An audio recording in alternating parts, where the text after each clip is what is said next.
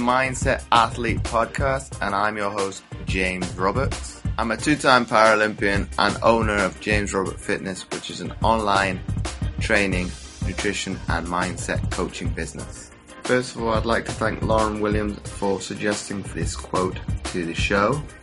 An athlete is a mindset. It's how you prepare, think and execute. Not because of some elite status or physical stature. Anybody can be an athlete. By Chris Harth. And each week on the Mindset Athlete, we like to bring you inspirational athletes, a message, or experts talking about human optimization to teach you how to change your perception of your mindset and become 1% better. And on today's show, I've got Bryan Falchuk. He is a best-selling author, speaker, and life coach. He has faced many adversities and learned how to overcome and achieve.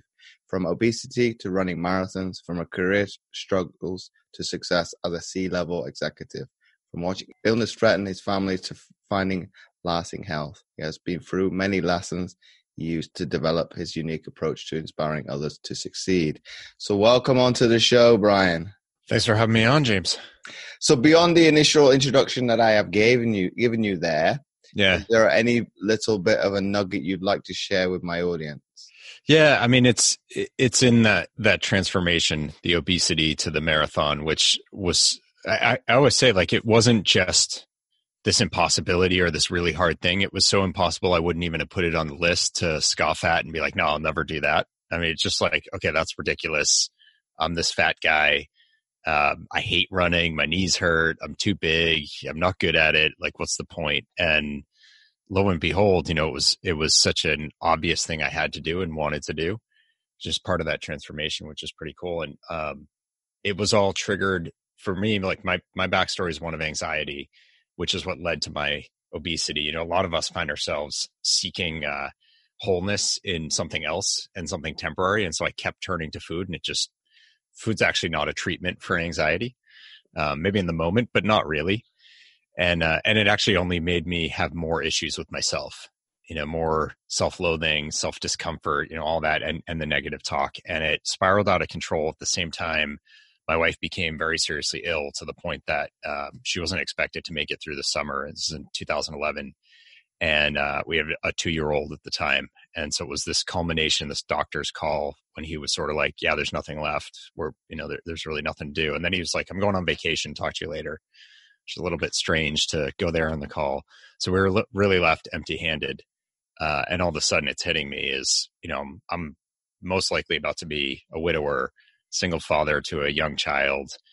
And I'm miserable, and I'm not living the way I want to live. And I'm definitely miserable to live with.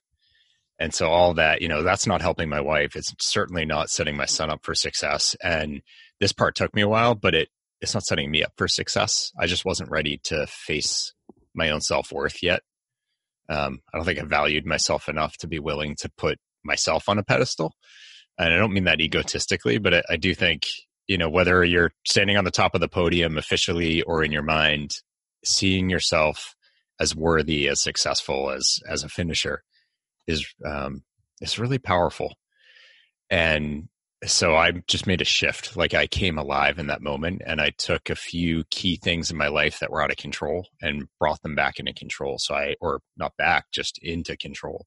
So I started talking to someone about the anxiety. I took some steps around some career issues that were going on. The company I was working at, just becoming very political, and I don't care for that. But most importantly, I knew better physically and diet-wise, and I wasn't doing. And that's what I changed. That was most dramatic. So I went from, at that time, I was 222 pounds. I came down to 185 from July 1st to October 19th. So it was my 33rd birthday. And that was my goal weight. And I was like, well, I got here way faster than I thought. I was expecting to do it by the end of the year. And I felt amazing. Like, every workout, I was exhausted, but I was so charged up. Like, I felt this purpose. And for the first time ever, I loved the workouts. Like, I had been 100 pounds overweight, and I lost the weight, but I did it through almost bulimia. Like, I was purging through exercise instead of, sticking my finger down my throat. And that did not lead to a healthy relationship with exercise or with sport. And of course, my whole childhood, my relationship to exercise and sport was incredibly negative because I was so far, behind everyone else, and I was panting and wheezing, and I couldn't do it. Like it was terrible. It was embarrassing, in shirts versus skins as a kid, and the fat kid has the biggest boobs in school, like it's not a good scene. So my whole feeling around exercise was incredibly negative, and now it wasn't. It was empowering. And so it was like every day I couldn't get enough. And so the more I did, I picked up a bike. I started cycling. I started running, which is not something I ever foresaw. And I really just came alive. And so I started getting into events and did century rides. I've done, a bunch of different running events, and culminating in the marathon eventually. And I should say my wife is still alive. That's something I sometimes I just keep moving with the story, but she is still here. Our son's not 2 anymore. That's changed. But it's just life is completely different. And people noticed and started to reach out for help. And so I started to coach people. I got certified as a personal trainer, and it's just continued on. That's the somewhat nutshell-ish version of me and sport, which are 2 really good friends now, versus frenemies maybe, or maybe I was just using it before just to try to not be fat again, which is it's not the best motivation. Like, hi, I'm Bryan. I'm trying not to be fat. How are you? Like, that's but wouldn't you agree that's most people's perception towards it? Yeah. It is. Or initially. Yeah. And I mean, and that's my point. I was listening to an episode of another podcast, and this guy, Rich Roll, and he's talking about running. And he was saying, it's not like you go for one run and then you're hooked and it's done and you're great at it. It's like it builds over time, and you don't really see progress. You may not be able to run more than a minute at a time when you're starting out. That's, that makes it tough. So I think that's part of why we all feel the way we do. And certainly in the US, obesity, I mean, I know this is a big focus for you. Obesity is a serious problem. And, it's almost like it's fashionable to make fun of eating right and exercising. It's fashionable to have a distaste for it. People go to the gym and they kind of like put on an iPad with a show, or they'll watch a TV show and just sort of mindlessly work out, which is what I was doing for years. Like, I was working out that whole time. It was just pointless. But you go in with purpose and you start to develop a different relationship to it, and you give it a chance, and you find that actually it is empowering. You have to find what you enjoy. People are like, oh, I hate doing that. Okay, well, why are you doing that? Let's find there's a million different exercises you can do. You can take dancing classes. Guess what? That is exercise. Like, there's so many different, I mean, look at your career, like how many different sports. I know we tried to name them when I had you on my show, but it's a lot. You did so many different kinds of sports. 5 or 6? 5 or 6 at a professional level in the Paralympics. There's only 3 at Paralympic level, but still, that's to be able to chop and change like that. You see it more in Paralympic sport, but Olympic sport, people would probably hold you in high esteem, because it's like, well, it's one achievement to do that in one, let alone do it in another. Whereas Paralympic sports, we probably take it for granted. It's like, oh, you're multi-talented. Good on you. Yeah. But to the point, you play around, you do different things that you enjoy. And that's just it. As if, I had someone I was working with who was like, well, I know I have to do, there's 2 things she had kind of drilled into her head. You have to run, and you have to do at least an hour of cardio. And I was like, there's no rule that says you have to run. There's tons of other things you can do. Not everyone should run.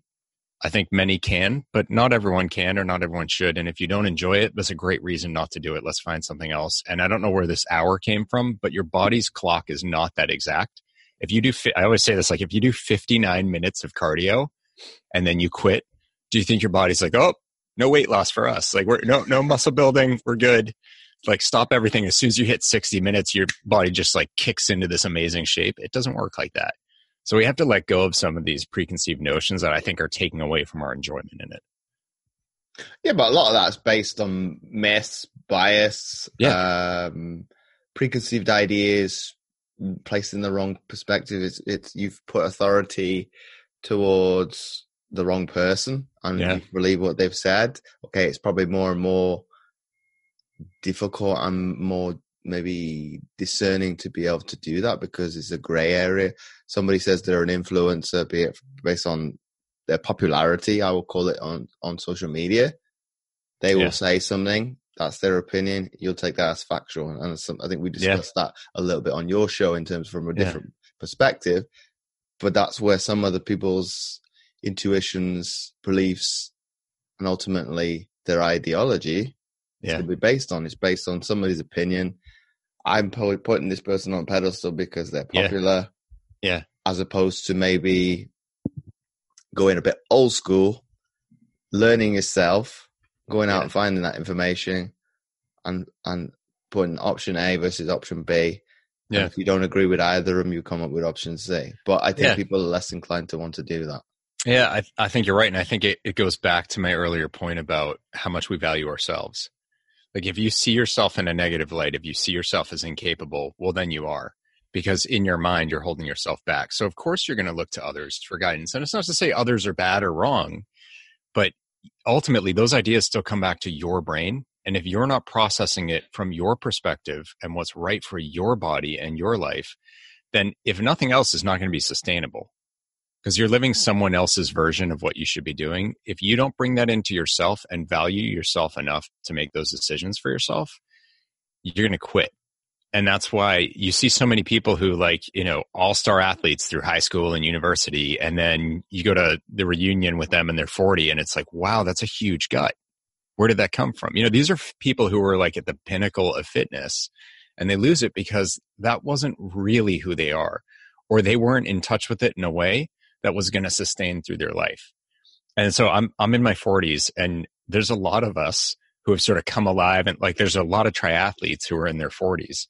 Because there's like this shift we go through where, some people keep it the whole way, but there's a lot who sort of like get back in touch, not just with sport, but actually with themselves, that triggers the connection to sport.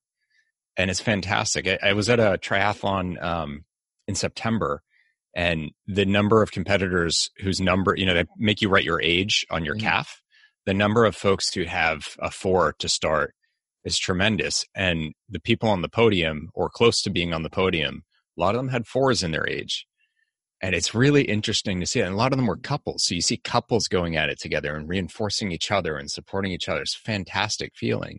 The amount of self-worth in that tent for the award ceremony afterward, it's really infectious.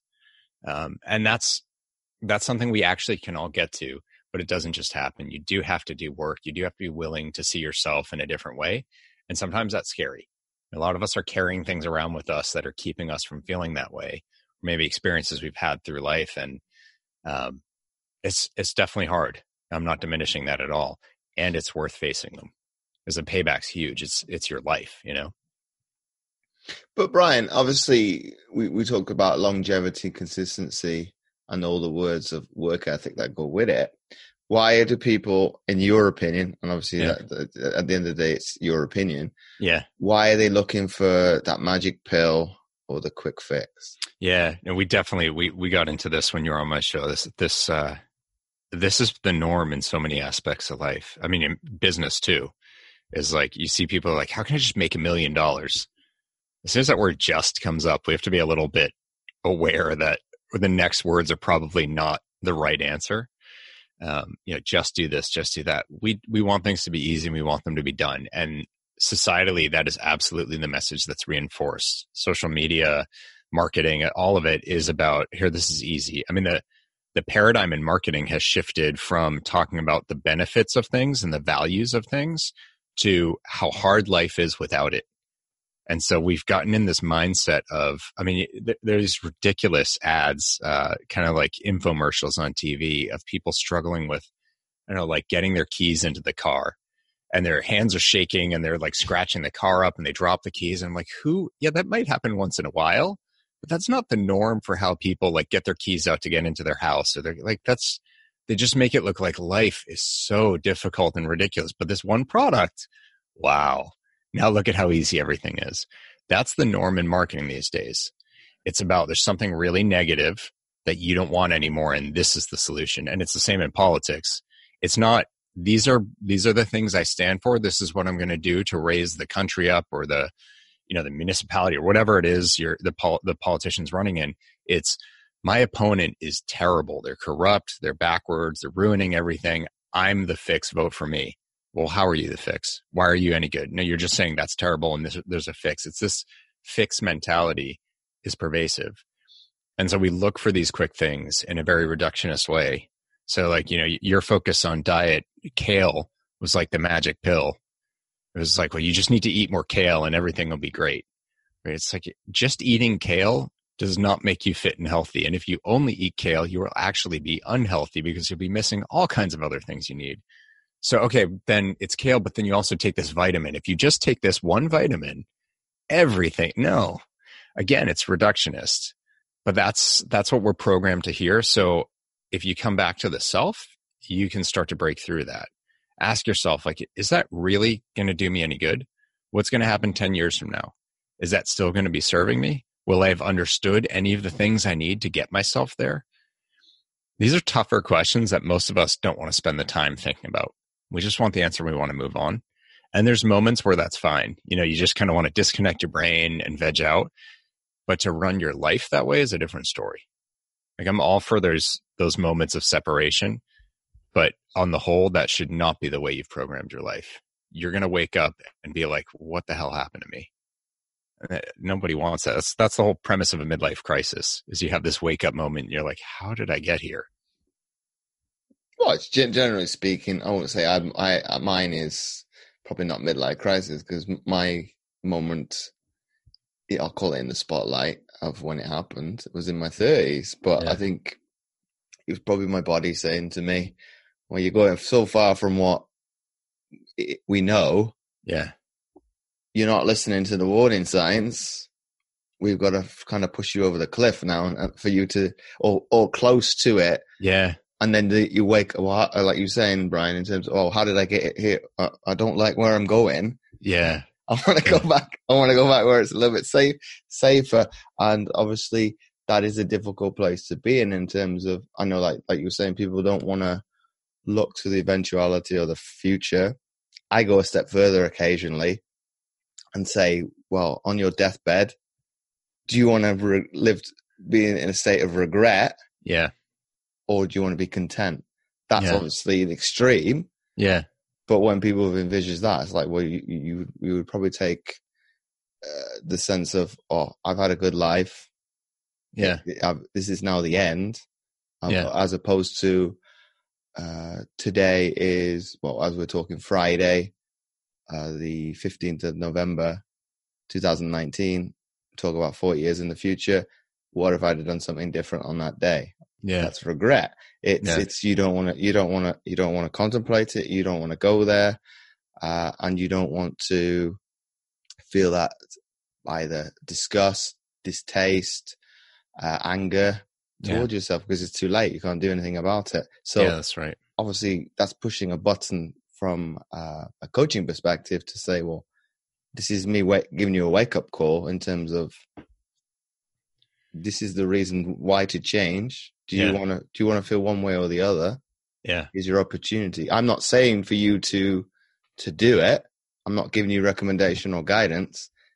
I'm pushing it back to you in terms of what do you think in terms of, is this okay or is it not? And then obviously from me as the coach, I can say, well, you either are ready to change or you're not. And I can step away and things like that. And I put it back on the onus on you as the individual.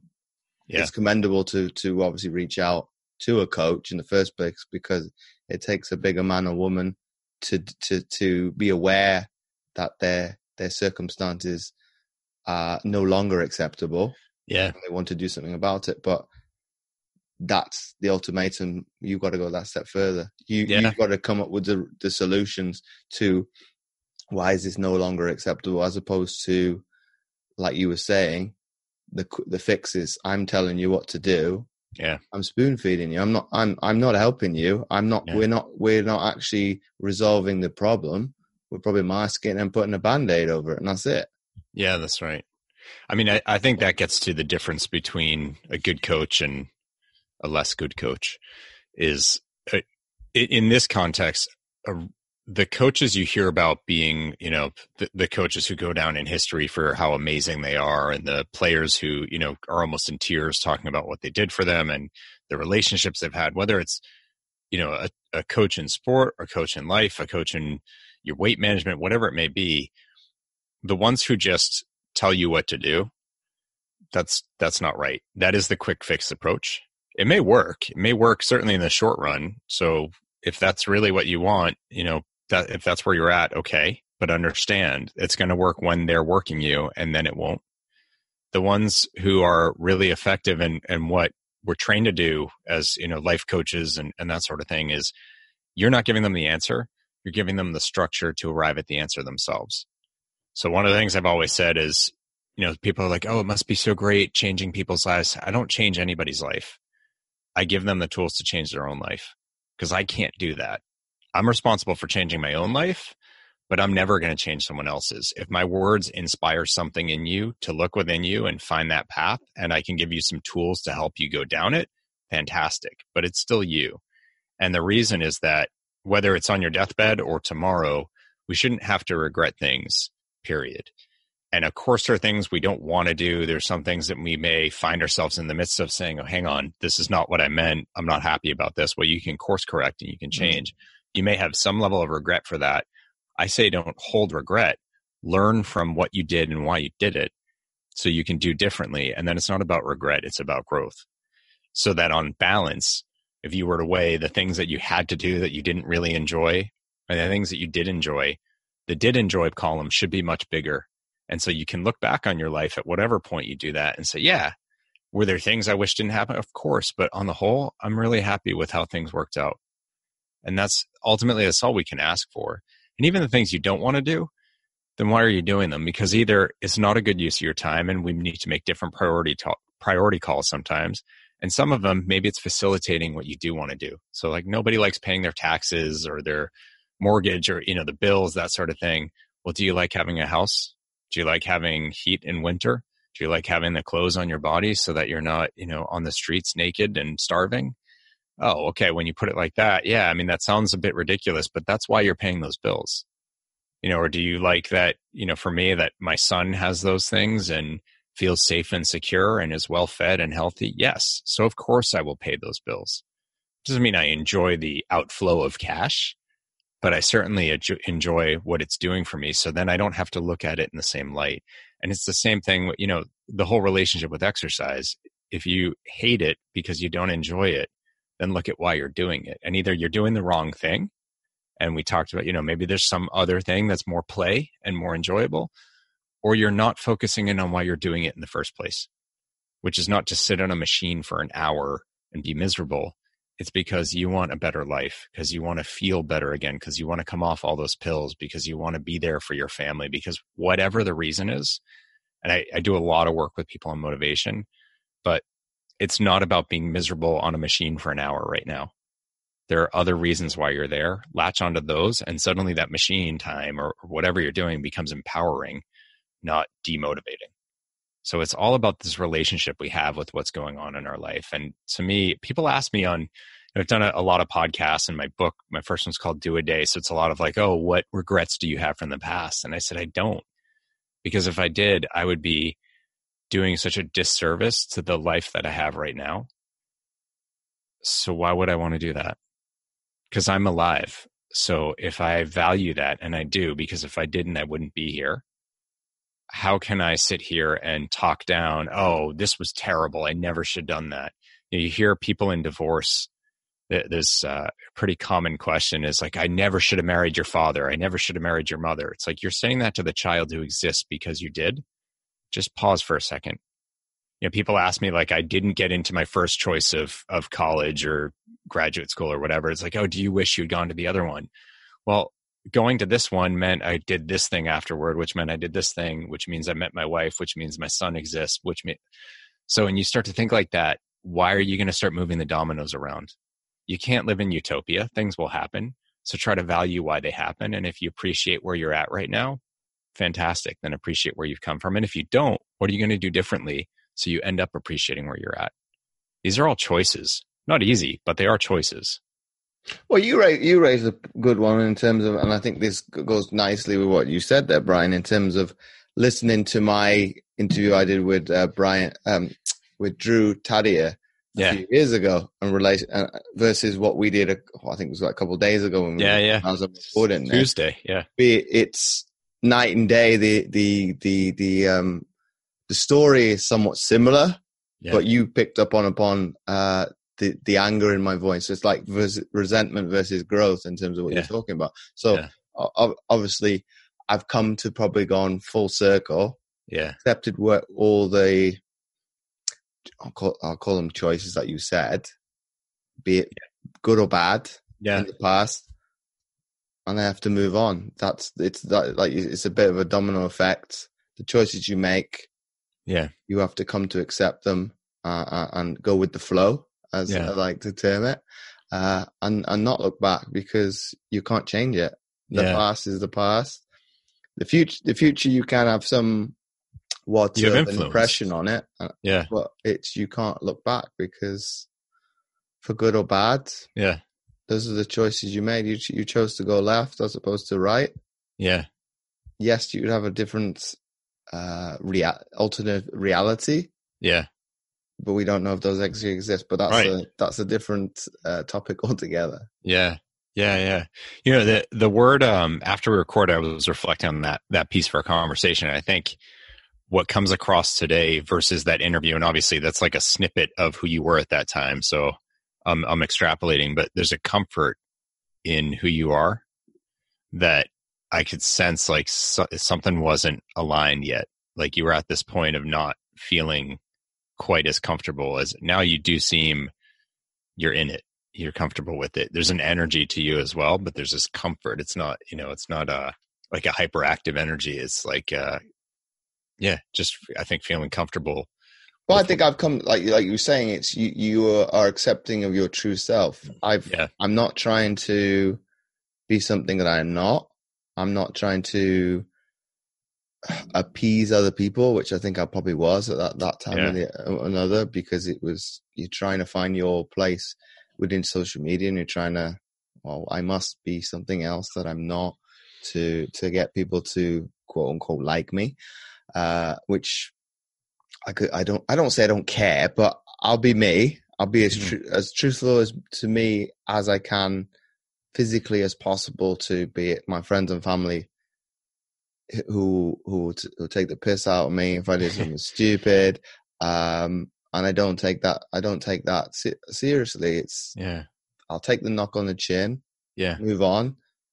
Obviously, social media is a beast in itself. It's difficult I don't know you, but you're giving me harsh criticism, and I don't like it. But I think I've got off that high horse and said, even if it is criticism, if it's posed in the right way, it's like, it's something to improve upon. And I think just telling that story, it's easy, because even things, as we talked about off air, before and after we talked, there's stuff I've got close to my chest that even friends and family don't know about. So to be able to share that, it's for me, it's firsthand knowledge. I've lived it, but nobody else knows about it. So it's quite empowering because I put out a couple of days ago in terms of dealing with my own weight issues. People were shocked to see. It's like, oh, you were somewhat overweight. Yeah, because I didn't talk about it because I was, I'm not saying embarrassed. I was disgusted because I wanted, it's like, I think I was about 80 kilos, so about 160, 170 pounds. Yeah. For me, I'd never been in that realms of being that heavy. Yeah. It's not acceptable. I need to be here. What am I going to do about it? And I went too far the other way, and I lost too much weight. Yeah. And that probably had a massive impact on my mental health. So now it's like, well, you want to be this certain weight. Yeah. I don't want to be overweight. I want to be in this nice middle ground from like quote unquote comfort. But I will say to people, well, yes, you want to get down here. Yeah. However, if you go too far to the extreme, it's going to have impact on your mental health. So you need to have some sort of allowances, flexibility, adaptability to your overall journey and process. Yeah. Because at the end of the day, do you want to be miserable being fat? Yeah. Or do you want to be miserable and being skinny? So they're exactly the same from a mental perspective. Yeah. Obviously, people will say, well, how did you get there? And they'll be envious of being skinny, but they'll loathe you as being heavy. But how you feel in your own self is exactly the same thing. Yeah. Yeah. That's really well said. It's interesting. You talked about the skinny side. I started losing weight, almost uncontrollably at one point. Like I think as part of it's the way I had built my exercise routine. I was doing a lot of like 10 to 20 minute, fairly intense cardio sessions throughout the day, in addition to like weights and body weight activity in the morning. So my metabolism was really, really amped up, and I was eating in a way that fueled that further. And so I just kept dropping weight, and I got into the 160s, which for me is too low. I got down into the low 160s, which is way too low. And I was very open about my weight. I posted it every day. And one of my old college roommates commented, he's like, yeah, you can do it, man. Keep going. And I was like, no, like this is now threatening my wellness. Like I'm in, and I can't stop. Like I was going and buying ice cream, which I would never eat. I'm like, I got to do something. So I'm like, how can I just get calories? And I had the ice cream and my weight dropped the next day. I'm like, what am I going to do? I tried like donuts. I mean, it was amazing and horrible at the same time, but I couldn't stop. So I had to change the workout situation, because I realized like, okay, I'm just amping up my metabolism way too much. But it's so funny to me how on social media, people just equate like, oh, lower numbers, that's great. Or you see people who are battling with anorexia and people like, oh, you look great. It's like, no, they're really struggling and they're underweight and this is unhealthy.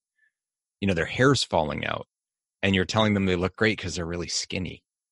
It is, back to the social media point and the opinion of others and the guidance of others. If I succumb to that pressure, then I would have been like, oh, maybe it is good. Maybe I should keep doing this. Maybe I should add another 15-minute sprinting session to the mix or something. I think you raise a good point there, Bryan, in terms of, that you're trying to live up to somebody else's expectations of yourself. Yeah. And you trying to bring that number down more and more. Are you doing it for the gratification that it gives, the bit like the dopamine effect of getting those, like, obviously social media companies are starting to do something about that. Obviously from a business perspective, that's a different story altogether, but that's the one we can probably talk about together. But from a sense of people getting, obviously, a virtual pat on their back or keep going, you're doing well, that's going to obviously give them a boost as to, well, what I'm doing is justified. If I keep going, keep losing, people are going to be in my corner. And obviously from a coach perspective, you can look at different numbers, different analytics. Like, well, this number on the scales is not the be all and end all, and it's trying to get people to envision. Yes, okay, if that number's kind of stagnated and isn't dropping any further, that's not a big deal. But coming back on what I was saying, that's quite a vicious circle, because people are going to have a reason to keep redlining it and pushing the extremes, because they're kind of getting an ego boost. It's like, well done. Yeah. But you're not looking at the warning signs that your body's probably going to give you. Yeah. And, to be fair to him, I don't want to call him out, but, I had been open about my weight through the whole process, from the 222 down into the 180s and then 170s. And he wasn't reading the post. He just saw the number and was like, hey, go Bryan. And through that whole process, people were really supportive. And I used that to my advantage. That's the main reason I put it out there, because through my life, my weight had been a shaming and make fun of me kind of thing. It wasn't a positive. And so here I am taking control of it. I had this, I wasn't a big social media user before. I became bigger in it because the network I had was people I know and liked. So I didn't have to worry about the random person snickering at me, because this is my friends and family, so they will support me. And I need it to do what I'm trying to do. So I did get a lot of outpouring of support through the process. And I became hooked on that to an extent. Like, it's not that I needed it, but I certainly appreciated it. And so that's why I kept posting even after I was, months and months within my goal weight, and clearly health was not going to be an issue for me anymore. My weight certainly wasn't. Why did I keep posting? What was I looking for? And so his post did two things for me. One is in thinking about how to respond to him, it had me reflecting more about what do I do about this? And, at that point I had become a certified personal trainer. So I had more of an understanding of the calories and the way things were burning and my metabolism management and that. So it was a good wake up to just sort of structure things differently. But that was the last time I posted my weight on a daily basis. Actually, I don't know that I ever posted my weight again, except like when I would write reflective posts about, here I am, it's 3 years later or 5 years later, or I just came off the marathon. This is, the total place my life is at. My weight is this. And, but that's when it struck me as like, what am I looking for? Cause I don't need the support of like, you can do it, Bryan, keep going. Cause actually I'm supporting myself. I don't need anyone else's cheers. It's very nice. Don't get me wrong. Like I appreciate people being nice and kind and positive or thinking they are. But it was a good wake up call for me is like, hang on, what are you actually using this for anymore? Is it serving you? Are you behaving in a way that aligns to your values or not? And so that was the last time I posted it. And I did explain to him, I was like, no, actually, this is a problem. I should be like 10 to 15 pounds heavier. Something's not right. So I need to go in the other direction. And I think he wrote back like a laughing, smiling face. And like, okay, I don't know what to make of that, but I just walked away from it. Yeah, but I think that's where obviously knowledge and being aligned to certain people does help, because they can read between the lines in terms of he's just picked out the number. I think you as coaches will scan the entirety of the content as to what's the reason behind going down that route, and obviously come up with a response accordingly. So I think I do it on social media, but I will read it in terms of, well, I've done this because of blah, blah, blah. And this is where I'm at currently. So I'll say, keep going, because you're probably not at your end goal. Yeah. So it gives you not reassurance, but it gives you a bit, a certain aspect from a professional to say, well, you're going in the right direction. Yeah. You might be working with another trainer, or you might be doing it yourself, but you're going in the right direction for what's going to be a health and well-being standpoint, and not just for the sake of dropping a number. Yeah. Yeah, I know that's absolutely right. Even, for me, even when I go to my annual physical, the physician's not really offering me anything around my weight, my diet, anything like that. They give me general comments, and then they find out, they're like, make sure you're not drinking too much and don't smoke and watch your red meat intake. It's like, well, I haven't had a drop of alcohol in 6.5 years. Not that I was a big drinker before, but I just don't drink. I've never smoked in my life, and I'm a vegan. So yeah, I'm doing okay on the red meat part. That's not a problem. And so it's just like, their standard responses. It's all well-intentioned. But, again, I take ownership of my well-being. And then so I have a good relationship with my primary care doctor, my GP at this point, where we sort of collaborate on what blood tests to run, because there are a lot more things I want to be aware of. So I know, do I need to adjust my diet as I get older? Our hormones change, lots of things change, my stress situations change, whatever. I want to be more informed than the average bear. And so I want to see, what's going on with that. And he's been really good about that. He doesn't have a lot to add, but he's at least a partner to me owning my situation. And my wife's a functional medicine health coach. Just on the back of her chronic illness journey, she really saved her own life. And what she learned through that, she ended up getting certified. And so she helps other people battling chronic illness today. So, she gives me a lot of guidance as well about, like, you need to get this test. Let's look at the results, and I bring them home. And, but yeah, I have someone who I can turn to help me with it in the doctor, but then I have myself who I ultimately have to turn to.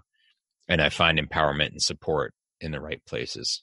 But I own my wellness. People say the term like be the CEO of your own health. And I think that's really important. We can't just rest that in someone else and just expect them to cure us or give us that pill that, maybe makes us feel better, but it may not be doing anything for our lifestyle, our wellness, whatever. And, you find yourself down the road with these wake up moments we talk about.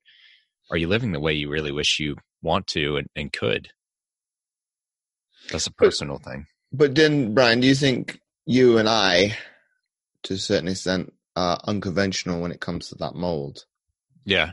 I mean, so I think unconventional, it's funny. If you really go back, I think that was convention. I mean, like way, way back, so it's like we talk about organic versus conventional produce. And actually, organic was conventional. Everything was organic back in the day. But now what we call like conventional is actually the scientifically modified changed process, and organic is the different thing, even though that's the term conventional means like the original way of doing it.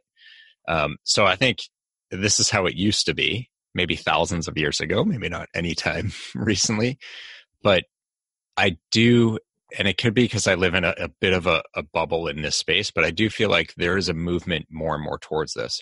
Like obesity awareness, the problem is still hugely out of control, or diabetes, the diabetes, obesity confluence that you see. But there is more conversation about it. There are actions being taken. I don't know if we've moved the needle enough yet that the momentum's in the right direction, but there was no momentum not long ago. And, the plant-based movement is growing dramatically. There's a number of things happening that, while it's still probably not the convention, it is becoming more and more normal, or more and more, there are more options.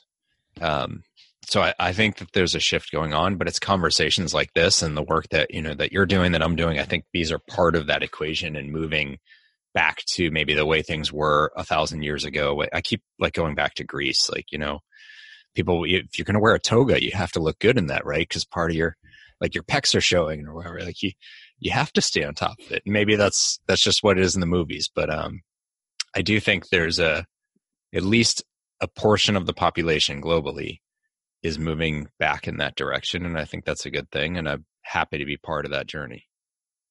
But why do you think it's taken so long to have that shift? Because as we're recording, and this is something I didn't know until I was at my leg appointment at the hospital yesterday. It was actually Diabetes Awareness Day yesterday, and I didn't know that. I didn't know that either.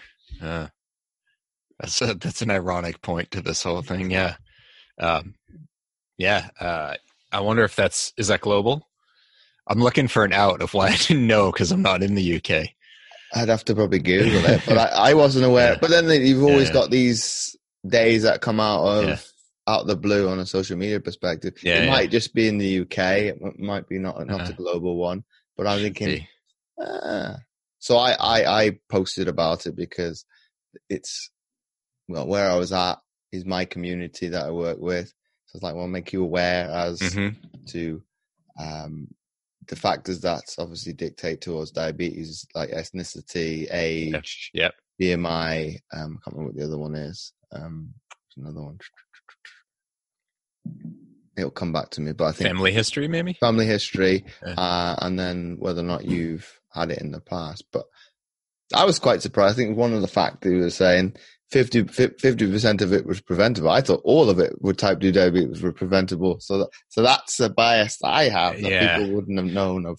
I don't know if the 50% is the right number. I know that's the convention, but there's people who have evidence that type 1 diabetes is preventable. Just because you have the biology for it doesn't mean it has to be presenting itself in the same way, or that you have to manage it with medication, maybe in some cases. But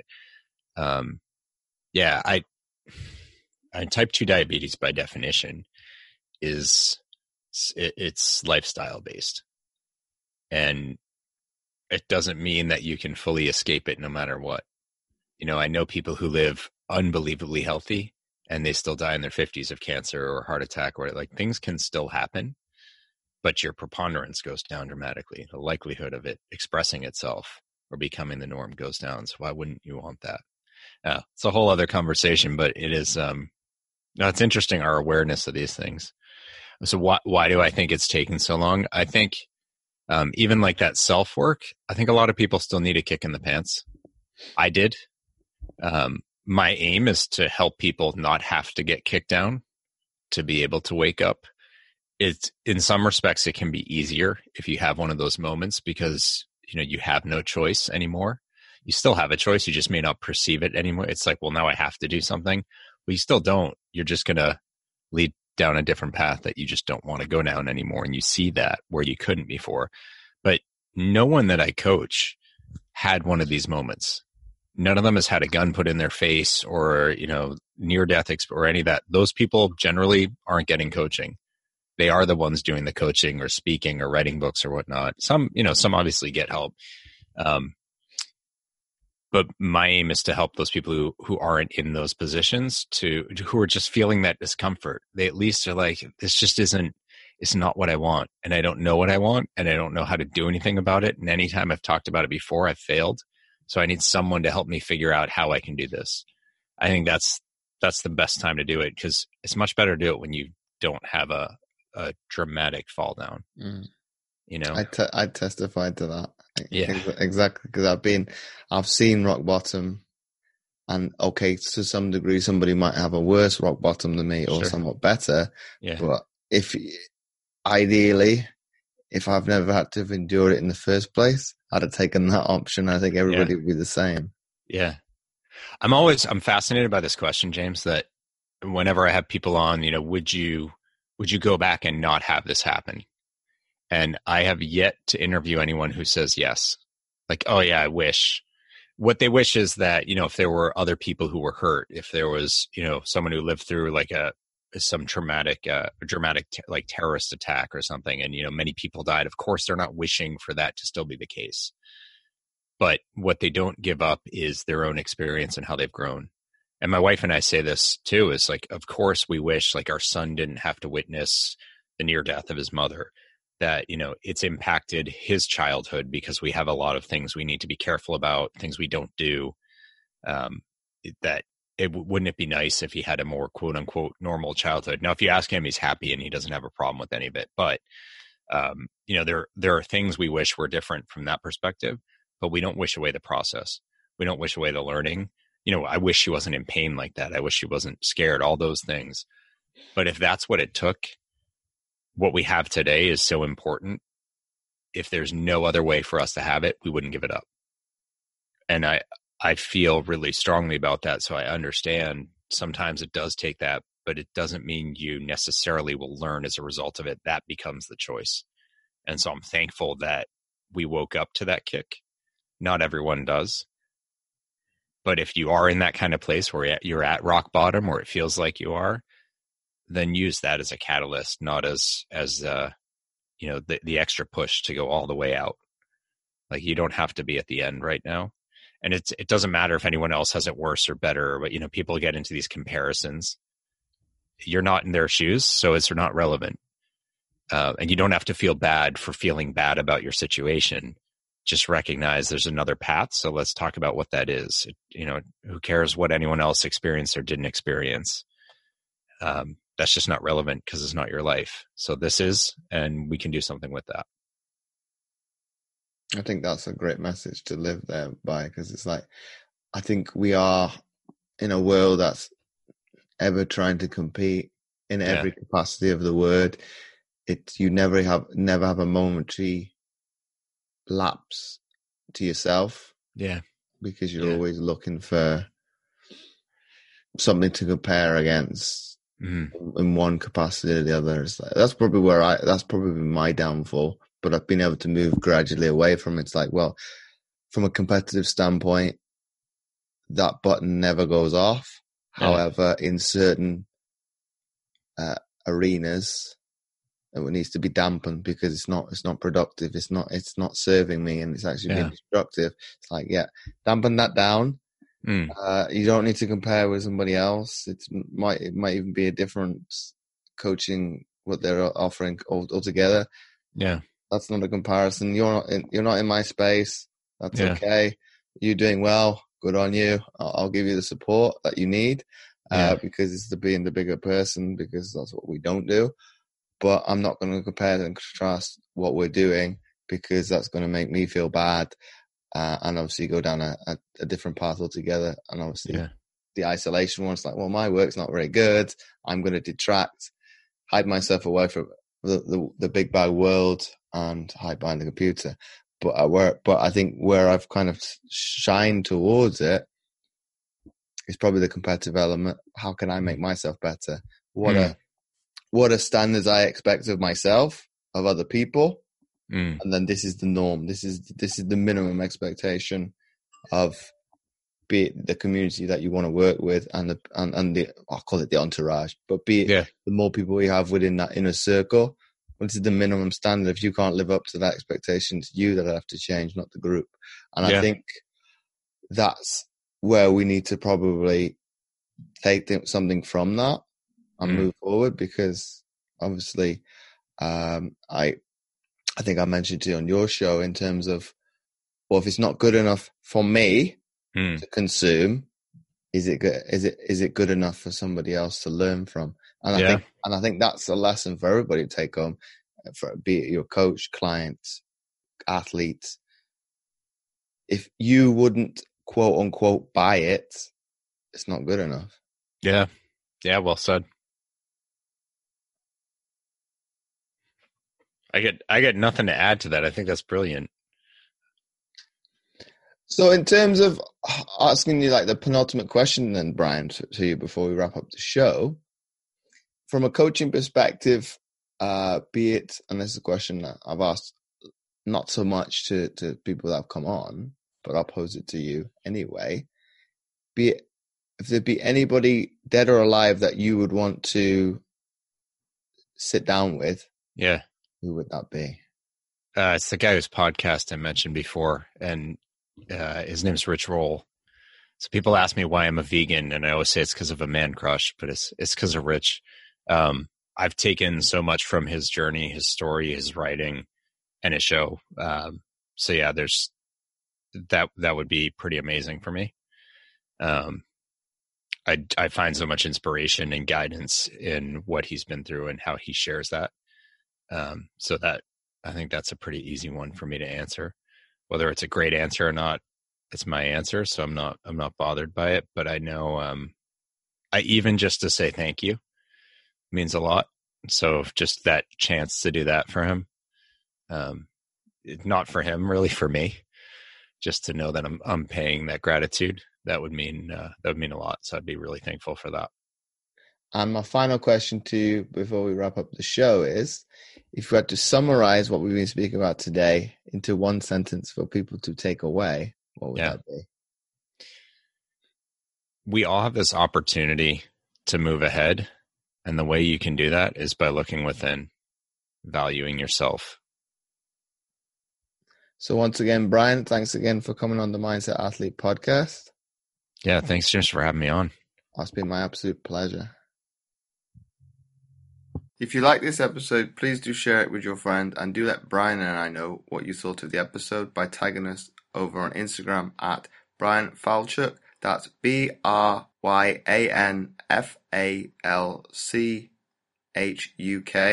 and at James O. Roberts 11. And again, you can do the same on Twitter and Facebook.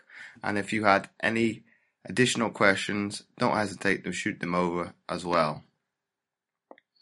And finally, don't forget to check out his website, www.bryanfalchuk.com.